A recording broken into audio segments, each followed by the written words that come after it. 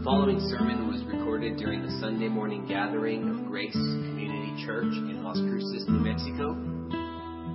We are a group of Christians that exists to joyfully extol and magnify the true and living God, to faithfully proclaim the Christ-centered word, to build each other up by speaking the truth in love, and to bring the good news of the gospel to our city and world, so that the Lamb who was slain may receive the full reward for his sufferings. For more information about us, please visit gcclascruces.com.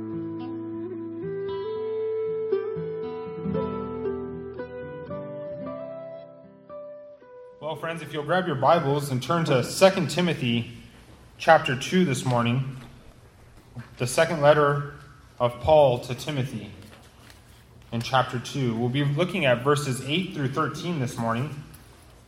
However, I'll start reading in verse 1 and then read through verse 13, and then we'll get into our text.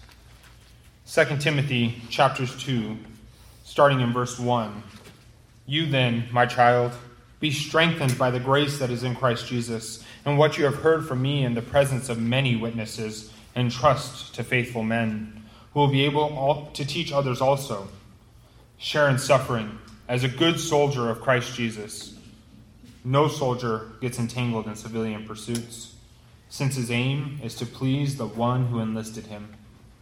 An athlete is not crowned unless he competes according to the rules. It is the hardworking farmer who ought to have the first share of the crops. Think over what I say, for the Lord will give you understanding in everything. Remember Jesus Christ, risen from the dead, the offspring of David, as preached in my gospel, for which I am suffering, bound with chains as a criminal. But the word of God is not bound. Therefore, I endure everything for the sake of the elect, that they also may obtain the salvation that is in Christ Jesus with eternal glory. The saying is trustworthy. For if we have died with him, we will also live with him. If we endure, we will also reign with him. If we deny him, he also will deny us. If we are faithless, he remains faithful, for he cannot deny himself. This is the word of the Lord. Thanks be to God. Well, we continue our study of 2 Timothy here, and we find ourselves today looking at these verses 8 through 13. We find some of the most just impressive verses as they're jam-packed with not only amazing biblical truths, but they are there that inspire us, convict us, and most of all, they bring much, much glory to God. I pray that as we look at our text today, we'll see the reality that Christ truly is all things to the believer. Paul saturates this text with reminders of who Christ is for us as believers. Notice Jesus Christ, as he says here, he says, remember Jesus Christ. God's word is not bound. Salvation that is in Christ Jesus. He talks about all these things, and as he looks at verses 11 through 13, he points directly to Christ. And he says, look at the faithful one. Look at the one who will do all things. So for today, I pray that as we look at these scriptures found here, we'll make much of Christ together, for he is boldly and profoundly shown here in our text. Also, we'll remember the glory of the salvation that comes only through him. To help us navigate our text for this morning, I invite you to see 4 overarching points. First, we're going to look at the superiority of Jesus Christ in verse 8. Second, we will see the strength of the word in verse 9. Third, I invite you to see the sustenance in God's calling as we look at verse 10. And finally, in verses 11 through 13, we will see the security of God's promises. So let us turn our attention first then to the superiority of Jesus Christ. Verse 8, he says, remember Jesus Christ, risen from the dead, the offspring of David, as preached in my gospel. Paul begins this section again with an imperative, a command. We've seen him do this throughout the text, right? We remember he said, be strengthened, entrust, think over. He's giving Timothy these series of commands of things that he is to do. He's telling him that not so much in a rebuking or a harsh way, but he's saying, these are what you need to go out into this ministry, to go out and do what you have been called to do. You must be strengthened. You must entrust. You must think over. And now he says, remember. Remember. It's an active command. It's something that's supposed to be ongoing for Timothy. Not this one and done thing that we've talked about, right? There's so frequently our world is set around, if I did it once, I've done it, and that's it. But Paul says, Timothy, repeatedly, remember, remember, remember. And what is he to remember? What's supposed to be his main focus? Jesus Christ. I don't know about you, but I absolutely love how Paul brings Timothy back to Christ. Preachers everywhere should be doing that day in and day out as they're preaching God's word, is bringing the people back to Christ. Believers, day in and day out, should be bringing all things back to Christ. Paul, throughout the text, gives examples of Christ working in his own life, right? He talks about himself, but he doesn't use that as do this as your hope. He doesn't look to himself and say, follow me and I will be your guide and your hope. No, he does it as a means of encouragement, but never the means of sustainment. Christ is truly superior in the ministry of Paul. It's not about him. It's not about Paul. We'll see that Paul points to his imprisonment, but then he talks about that only in reference to what God's word is doing. Paul says, Christ is the only way in which the believer and the minister and every person who has come to trust in this Christ will be sustained. It's the only possible way. Remember, we're just coming out of Paul giving the command to Timothy that he must suffer as a good soldier for Christ. And he gives examples of what that looks like. He says a soldier doesn't get entangled in civilian pursuits. Athletes, they compete according to the rules. Farmers, they're hardworking that they might receive the first fruits. These are areas that Paul himself strived towards. Paul himself wanted to be the best soldier. He wanted to be the best athlete. He wanted to be the best farmer. He wanted to work diligently with a main focus in mind. But he doesn't tell Timothy, now look at me. He doesn't tell Timothy, look at me, because Paul also realizes that he's human and he's going to fail and he's going to have mistakes and he's going to mess up. And if Timothy puts his trust in Paul as his example, he's not going to be able to do it. No, Paul turns Timothy's attention to Jesus himself. Jesus was the perfect soldier who fought the greatest and most significant battle in all of history. And he was victorious. Jesus was the greatest athlete that ran the race and he won the prize. He lived a perfect, obedient, sinless life, living by the rules so as to be crowned in eternal glory. Jesus was the perfect farmer. He sowed the perfect seed that would go out, and he reaped his harvest.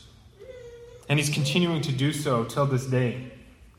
Unlike the farmer who has a season, Christ continues to reap the harvest of the work that was done in his life. Friends, remember Christ. He is everything. He did everything that you cannot. He lived the perfect life of a soldier, the perfect athlete, the perfect farmer. He is all. Justin recently turned me onto this book by Philip Henry. And I got to read just these. He had recommended it, and I was like, wow, this is incredible. Just reading the table of contents from this book. Christ all in all. I don't even have to read any of the words from the actual book. Just reading this table of contents will give you everything you need to know. Christ. These are all areas where Christ is for the believer, for Paul, for Timothy, and for you here this morning. Christ is the foundation. Christ is our food. Christ is our root. Christ is our raiment, our clothing. Christ is our head, our hope, our refuge. Christ is our righteousness. Christ is our light. Christ is our life. Christ is our peace. He is our Passover. Christ is our portion. Christ is our propitiation. Christ is our freedom. Christ is our fountain. Christ is our wisdom. Christ is our way. Christ is our ensign, our standard, our flag, our leader. Christ is our example. Christ is the door. Christ is the dew. Christ is the sun. Christ is our shield. Christ is our song. Christ is our horn. Christ is our sanctification. Christ is our supply. Christ is our resurrection. Christ is our redemption. Christ is our lesson. Christ is our ladder. Christ is our truth. Christ is our temple. Christ is our ark. Christ is our altar. And finishing off, Christ is our all. Amen. Christ is everything for the believer. He fills everything that you must need. If you are a believer in the Lord Jesus Christ, Christ fulfills everything. There's nothing that is left. He gives you all that you need. He gives you everything that you need to live and to do His will. Friends, this is the Christ that Paul is calling on Timothy to remember. The Christ that is literally all in all, that is everything to the believer. This doesn't apply to just Timothy. It applies to you. How incredible. Almost 2,000 years later, this is the same Christ. Nothing's changed. Philip Henry had written this book back in, I believe it was like the 1600s, and it's the same Christ today as it was then. This glorious truth that we hold on to, found in God's Word, has been the same. There's no change. As Timothy looks out on this hard and perilous ministry, as he looks out on the various trials, Paul says quite simply, remember Christ. And by so doing, you will have all you need to preach Him faithfully, with boldness, with courage, with strength. Remember Christ because He is everything that you will need, and He will indeed sustain you till the end. And believer, that goes the same for you. Be encouraged that as you step into this world, as you look out on the various challenges and trials, remember Jesus Christ. Paul continues and he says, remember Jesus Christ risen from the dead. Who is this Christ? The one who is everything. Who is this? He is the one who is risen from the dead, as we just read earlier from John. 1 Corinthians chapter 15, for I delivered to you as of first importance what I also received, that Christ died for our sins in accordance with the Scriptures, that He was buried, and that He was raised on the third day in accordance with the Scriptures.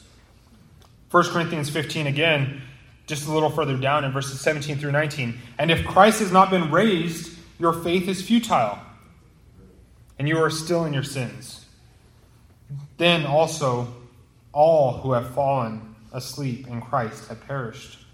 If in Christ we have hope in this life only, we are of all people most to be pitied. Paul is not simply just calling on Timothy to remember the event of the resurrection, to remember the fact that Christ had risen. No, Paul desires that Timothy remember that Christ is indeed alive today. It wasn't a one-time event that he was pointing him to and saying, remember Christ risen back there, over there, at that time. He's saying, Christ is risen for you today, Timothy. Christ is risen for you today, believer.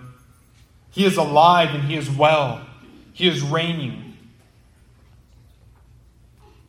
Colossians chapter 1 and verse 18. And He is the head of the body, the church. He is the beginning, the firstborn from the dead. And everything He might be preeminent.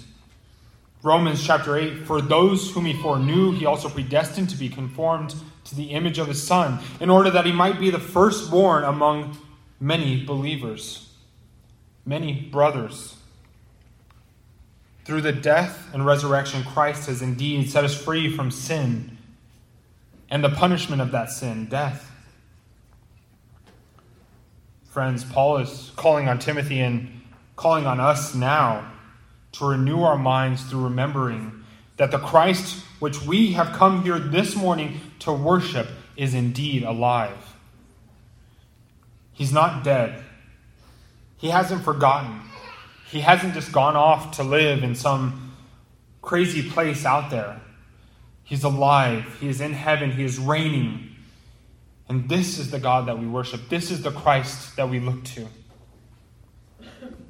And he continues, he says, the offspring of David. Paul points out this beautiful truth of just who Jesus is. He is indeed the offspring of David. Remember Luke chapter 1, he says, he will be great and will be called the Son of the Most High. Talking about Christ. And the Lord God will give him the throne of his father, David. And he will reign over the house of Jacob forever. And of his kingdom there will be no end. Jesus was indeed the offspring of David. He was born in the lineage of David. But so what? What difference does that really make? Why do we care? That's a good question to ask, right? Why are we concerned with his lineage? Because it points to two things. One, it points to his humanity. Christ was indeed both truly God and truly man. By pointing to Christ's humanity, Paul is giving Timothy and us a beautiful and powerful reality.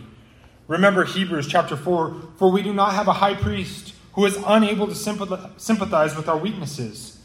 One who is in every respect has been tempted as we are, but is without sin. Let us then with confidence draw near to the throne of grace that we might receive mercy and find grace in our time of need. We have a high priest that knows intimately our struggles. He knows intimately everything that we experience because he was tempted, yet without sin. He suffered, but he endured. And so, Paul is calling on Timothy to first remember that and to say, look at this Christ that you believe in. This one who is in this offspring of David. He knows what you are going through. Be encouraged. However, it's not just that, and it doesn't just stop there. Why? Why does he fall in this lineage of David? Because it was a part of the fulfillment of all of the Old Testament promises. I'm going to turn back, if you want to join me, in John chapter 5. I'm going to look at verses 39 through 46.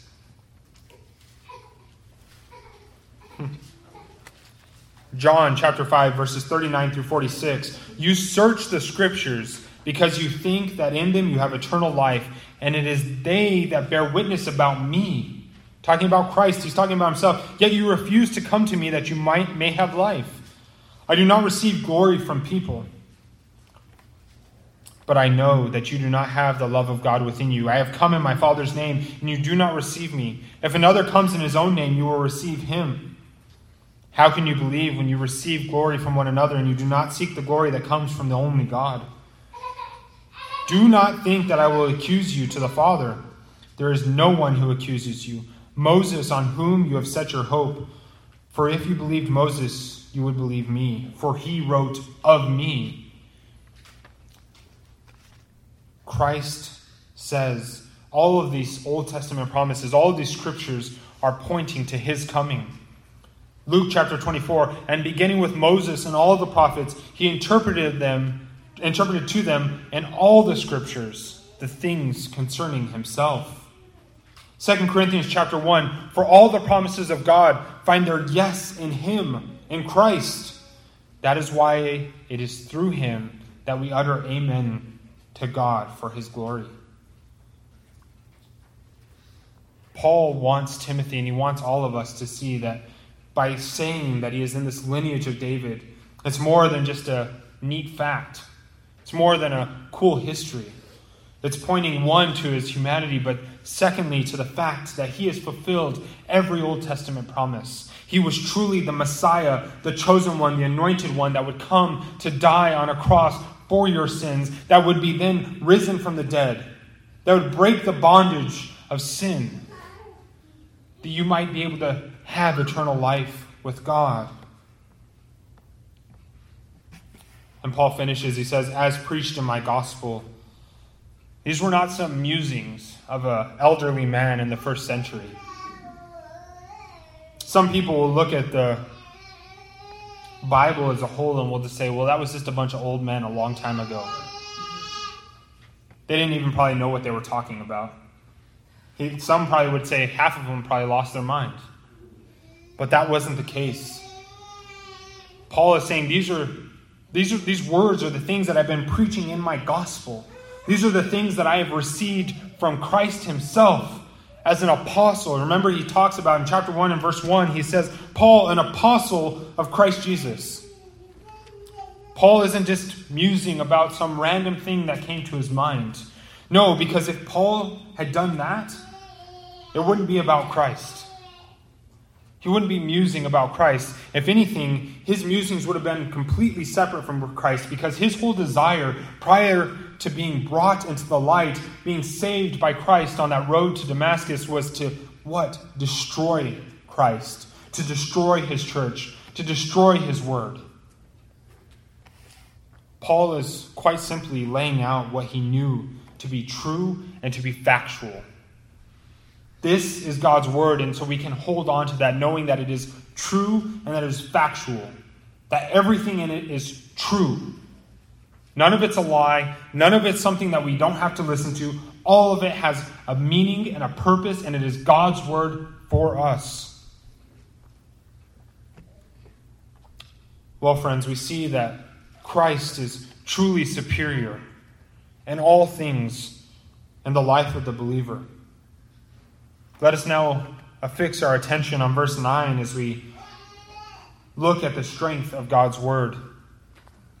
In verse 9, for which I am suffering, bound with chains as a criminal, but the word of God is not bound. As we see, Paul has been suffering. We know that he is currently imprisoned in Rome, and we know, as I read a few weeks back, Paul has suffered brutally. He's been mocked and ridiculed. He's been run out of various places. He's been beaten, imprisoned, shipwrecked. He even says that there were times where he thought he was going to die. And right now he's bound in chains as a criminal. But notice he doesn't stop there. He's not even really concerned with his own suffering. He just uses this as a jumping point to then point us back to God and to his word. And he says, but the word of God is not bound. Paul contrasts the fact that he is bound with chains as a criminal with the very word of God is not. You know what's ironic of this? The irony of all of this situation is that Paul is being locked up by these men that truly believe that by locking up other Christians, killing Christians, trying to quote-unquote stamp this out, it would put an end to God's word. The true belief of all of these men who were seeking to destroy the church was that if we just kill enough of them, if we just imprison them so that they don't talk to anybody, we just kind of muzzle them and keep them quiet, God's word will stop. But then Paul says, the irony of it is, as I'm sitting here in chains, the word of God is not bound. We've heard of the numerous stories throughout history of the church under persecution growing exponentially. We've even seen it recently, right, with COVID and some of the restrictions that happened and how churches were shut down. But what happened to many churches that stayed open? They grew. People started to ask the question, why? Why do these people gather in the midst of what is being said to be this scary, scary illness? Why do they keep doing this? What is the reason for their gathering? Paul himself saw that in this case, there's many times where there'd be people coming in to get rid of him and get rid of all the believers, and yet somehow they just kept appearing. They wouldn't stop. They couldn't put an end to it. The word of God cannot and will not be restricted. no matter how hard a person may try. Similarly, God's word is also not dependent on our protection. God's word is powerful and strong in and of itself, and it doesn't need us to protect it. God's word is truly active and alive. Hebrews chapter 4, for the word of God is living and active, sharper than any two-edged sword, piercing to the division of soul and of spirit, of joints and marrow, and discerning the thoughts and the intentions of the heart. Friends, God's word is truly active. It is going forth despite what anyone throws at it. It doesn't matter how many darts are thrown at it. It doesn't matter how many times people try to stop it. It's going forth. It is moving in the hearts of the believers. Even in places where the Bible is banned, where there's limited copies, God's word goes forth. The truth of the gospel goes forth. People are being saved by the spread of God's word. What a blessing for us as believers. We can know that God's word is indeed alive. It's not dependent on us. That doesn't mean that we have been excused, right? We still have a command to go forth and share this gospel, but we don't also have to worry because God is indeed sovereign. His word will go forth and it will do what it is sent out to accomplish. Brothers and sisters, we've seen that Christ is indeed superior in all things. We see that God's word is strong and alive. Let us turn our attention now to verse 10 as we look at this sustenance in God's work. Therefore, I endure everything for the sake of the elect, that they also may obtain the salvation that is in Christ Jesus with eternal glory. Therefore, for this reason, Paul's pointing back, right? He's saying, because God's word is not bound, and because he can look to Christ as his all, he can now say, I endure everything. He submits under God's sovereignty that has led him to the very suffering that he is in. He doesn't begrudgingly accept it. He doesn't just say, well, I guess I have to deal with this now. He doesn't wallow in the mire of his imprisonment. No, he endures through it. He endures through it. He endured through countless beatings and imprisonments and mockery and hardship. Times where he literally thought he would die at any moment. But why? Why does he endure? Why does he suffer as a good soldier? And he says, for the sake of the elect, that they may also obtain the salvation that is in Christ Jesus. Notice he's not talking about those who had already been saved. Rather, for those that would be saved, that they may obtain the salvation that is in Christ Jesus. Paul is specifically talking about those that would be saved, not by necessarily him, but through God's word being made manifest in the life of Paul, through the proclamation of his word by Paul. 2 Thessalonians chapter 2, but we ought always to give thanks to God for you, brothers, beloved by the Lord, because God chose you as the first fruits to be saved, through sanctification by the Spirit and belief in the truth. Pointing again to this sense of elect, there's an elect. Romans chapter 8, verse 29 and 30, right? We know this. For those whom he also predestined to be conformed to the image of his Son, in order that he might be the firstborn among many brothers. And those whom he predestined, he also called. And those whom he also called, he justified. And those whom he justified, he also glorified. Paul's suffering is just a part of God's eternal plan, wherein God is using it first and foremost for his own glory, but for the good of Paul and for the spread of the gospel. Let us not think that Paul in any way is saying that it is because of his suffering that people are saved. Salvation comes through repentance and faith alone. It's not by Paul. Paul doesn't save anybody from the pits of hell. Christ alone does. However, Paul also knows that God has used his suffering for the spread of the gospel. How reassuring is that for Paul? How sustaining is it that he knows that God is using all things for his glory and for the good of those he has called? Paul isn't just suffering for suffering's sake. He's not just suffering for his own process.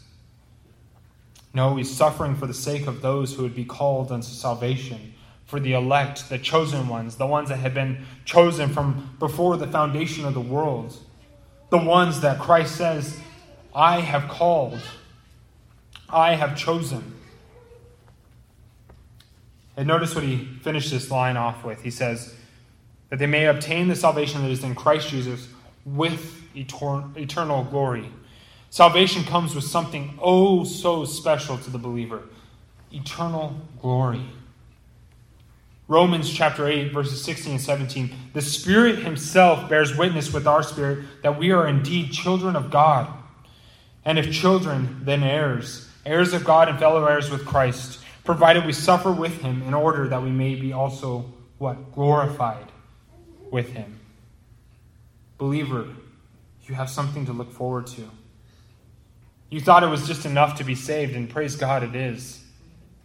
Thankfully, he's saving you from the wrath.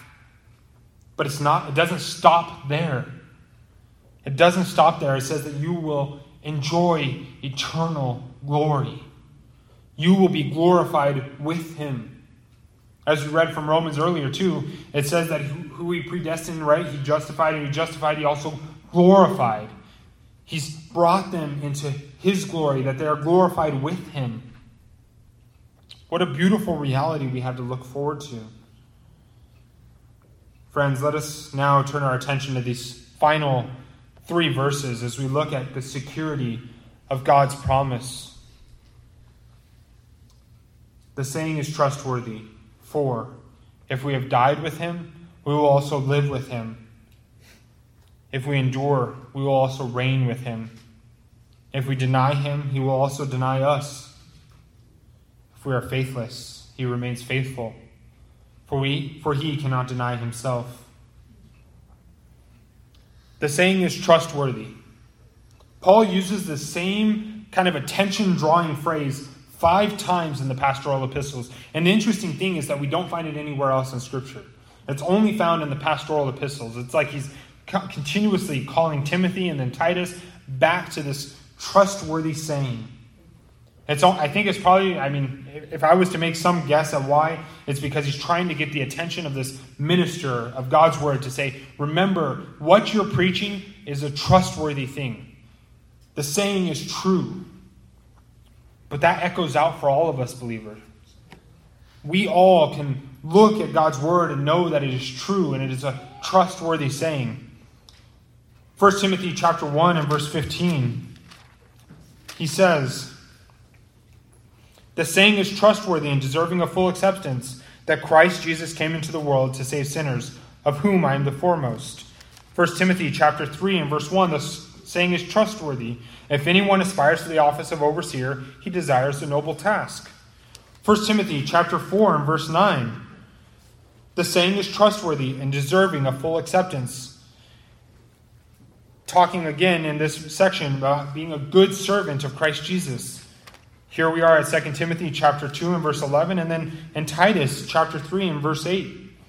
He says, the saying is trustworthy, and I want you to insist on these things, so that those who have believed in God may be careful to devote themselves to good works. These things are excellent and profitable for people.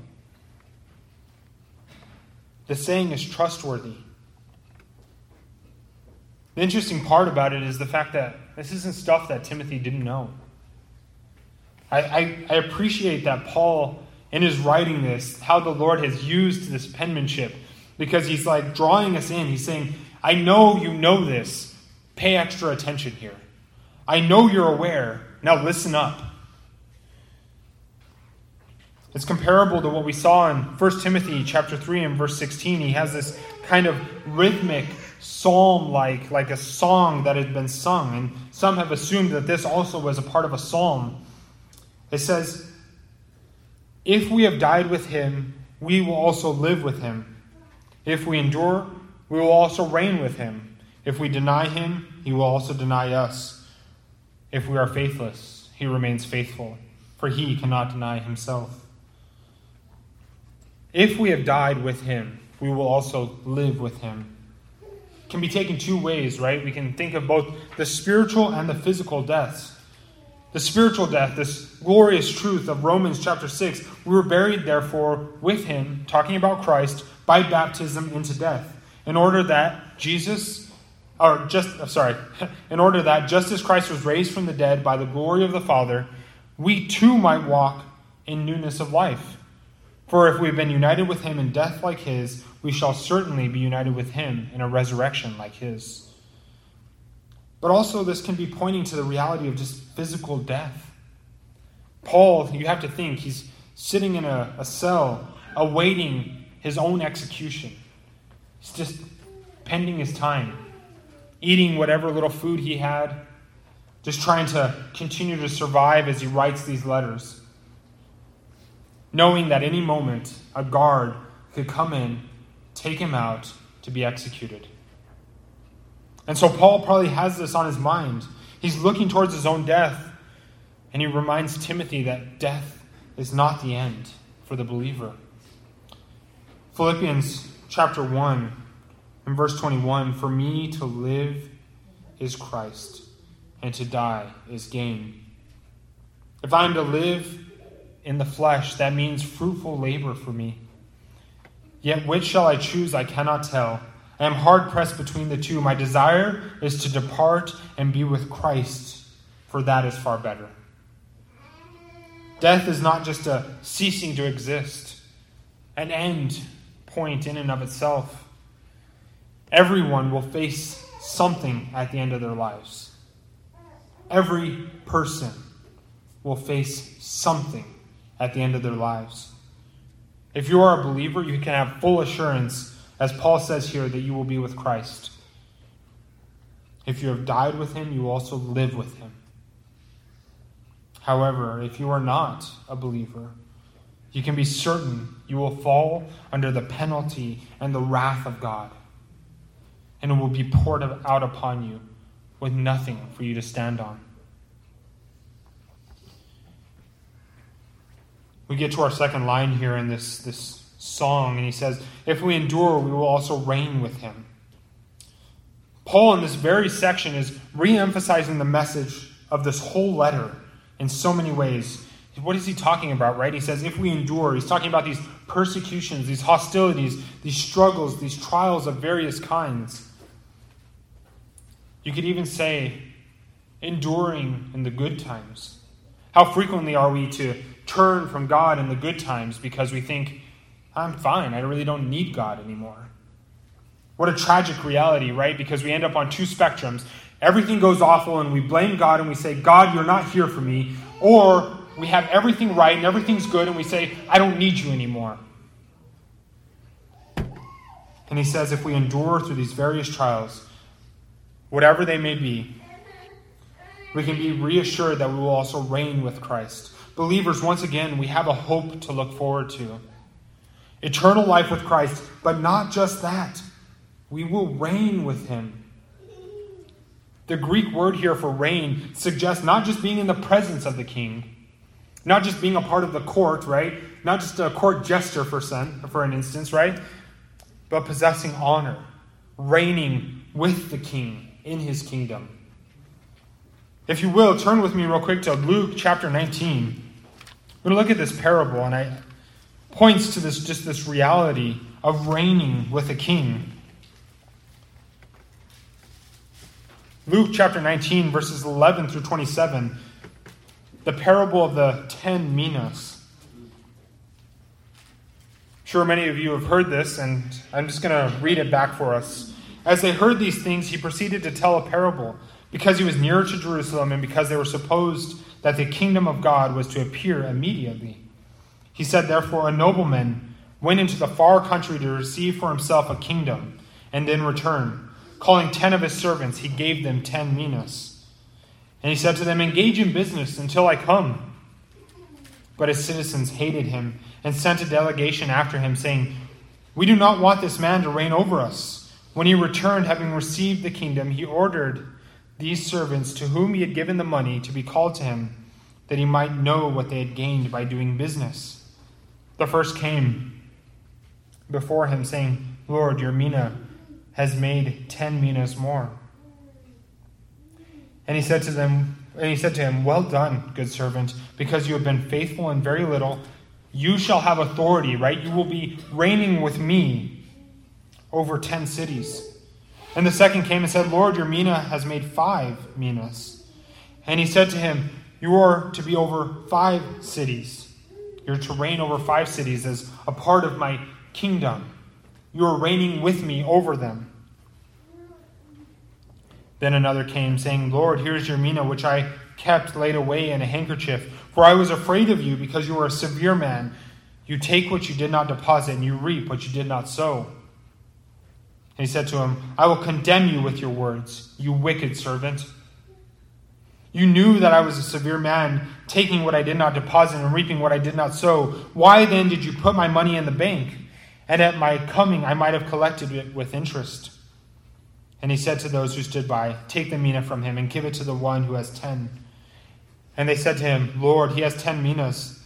I tell you that to everyone who has, more will be given. But from those who has not, even what he has will be taken away. But as for the enemies of mine, who do not want me to reign over them, bring them here and slaughter them before me. Friends, we get the reality that we, as believers in the Lord Jesus Christ, will have the opportunity not just to be in the presence of God and in Christ forever, but we will reign with him. We will be, if we are good and faithful servants, as I know you will be, because the Lord, in his working, will make that a reality. Not because of anything that you can actually do, but because of the way that Christ works through his Spirit. You will work for his glory. And what's the end goal? What's the end that we foresee? To reign with the King. If we deny him, he will also deny us. The Greek verb here is in the future tense. It could be said something more like, if we deny him at some point in the future, possibly when the stakes are high, then he will also deny us. As we know, Timothy, like Paul, was experiencing regular, ongoing persecution. Paul knew there would come a time when the stakes would be so high, everything would be on the line. Even his very life would be on the line. And he says, if you deny him, he will deny you. However, let us not be confused into thinking that this would mean that Timothy or any professing believer lives their entire life as a Christian, comes to the high stakes point, and denies Christ and then loses everything. No, the matter of the fact is if they deny him, they're saying he wasn't ever a believer really. 1 John chapter 2, right? They went out from us, but they were not of us. For if they had been of us, they would have continued with us. But they went out that it might become plain that they all are not of us. So one name that appeared in several commentaries, and I'm sure may even pop into your own mind when you think of denial, is Peter. You say, well, then how do we understand Peter? Because Paul says if we deny him, he will also deny us. But then we have Peter, who then writes actual books in the New Testament that we have looked at together, that we study, that we use as a part of God's Word. So what do we understand of him? We see that Peter seemed to fall into some temporary cowardice as Christ was going to be executed. Remember, Peter was asked about being a follower of this Christ, and 3 times he denies him. And then it says that he went out and he wept bitterly. The stakes were high. He realized it. He was put to the test and he failed. However, we see the restoration of Peter after he weeps bitterly, these tears of repentance. It sounds like he was saved, yet not fully sanctified, right? It appears that Peter's denial was a moment of failure, but followed by true repentance, true desire to bring much glory to God. And we know then the ministry that happened through Peter. So the question still is, well, what do we do with that? How do we understand the reality of the question, if we deny him, he will deny us?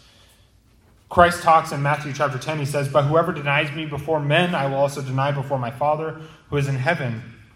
Believers do not deny Christ. They stand firm. So how do we understand it? The only thing that we can see is that Peter did repent and believe.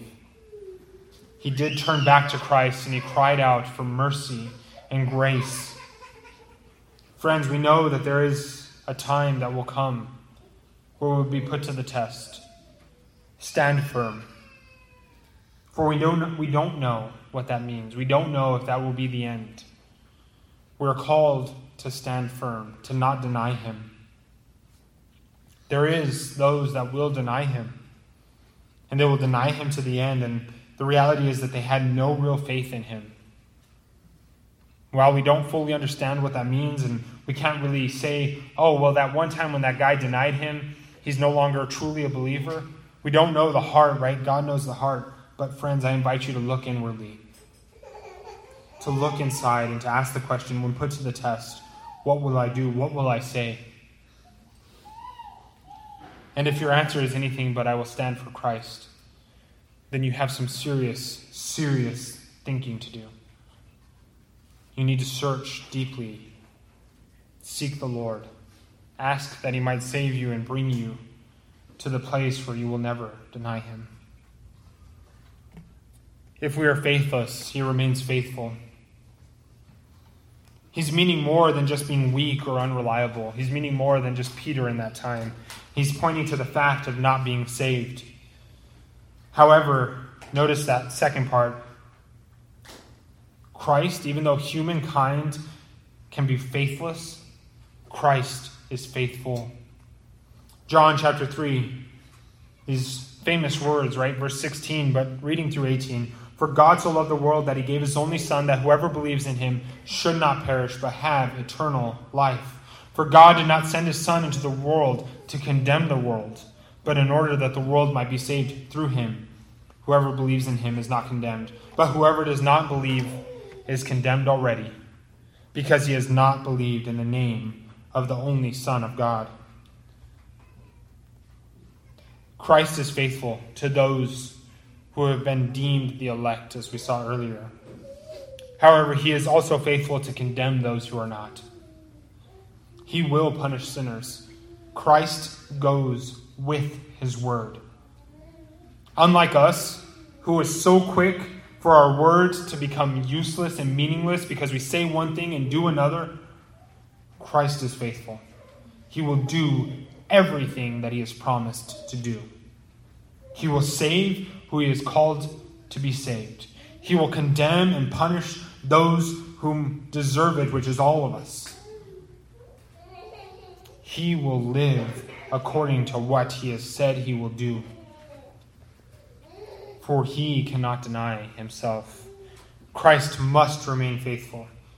For if he fails to do so, he will be denying himself, which is just not feasible. And if that is the case, if that happens, then we have no Christ to rely on. Christ says of himself, turning back to Matthew chapter 12, getting to the end here. Matthew chapter 12. Starting in verse 22. Talking about this house divided, right? He says, Then a demon-oppressed man who was blind and mute was brought to him, and he healed him, so that the man spoke and saw. And all the people were amazed and said, Can this be the son of David? But when the Pharisees heard it, they said, It is only Beelzebul, the prince of demons, that this man casts out demons. Knowing their thoughts, he said to them, Every kingdom divided against itself is laid waste, and no city or house divided against itself will stand. And if Satan casts out Satan, he is divided against himself. How then will his kingdom stand? And if I cast out demons by Beelzebul, by whom do your sons cast them out? Therefore, they will be your judges. But if it is by the Spirit of God that I cast out demons, then the kingdom of God has come upon you. A kingdom cannot be divided. If Christ denies himself, or if he goes against his own very nature, being faithful, it's like denying himself. It's like splitting the kingdom up, and it will perish. It will fall apart. Christ's utter and sure faithfulness is what Timothy and Paul and you and I all must be holding on to. That is what we need. As Hebrews 10 says, Let us hold fast to the confession of our hope without wavering, for he who has promised is faithful. So as we close, I want to follow in Paul's footsteps and draw your attention to Christ. Throughout the text today, we see that Paul is urging Timothy to remember Christ, risen from dead, the offspring of David, the Christ that when believed in, we can obtain the salvation that is in him with eternal glory. Indeed, the saying is trustworthy and true. Christ is faithful, and if we have died with him, we will also live with him. And if we endure, we will also reign with him. However, if we deny him, he will indeed deny us. As we think on Christ, I want to just read this from Ligonier as an article asking the question of who is Christ? And John Duncan says in John chapter 8, Christ says, before Abraham was, I am. Colossians chapter 1, he says, he is the image of the invisible God, the firstborn of all creation. By him all things were created in heaven and on earth. In him all things hold together. Paul says in Philippians chapter 2 that Christ was the very nature and form of God. Hebrews chapter 1 says that the Son was the exact representation of God's being. Titus chapter 2 refers to him as our God and Savior, Jesus Christ. Jesus is God in the flesh, the only Savior of mankind, sent to redeem the souls of the lost with the authority of God himself, being God himself.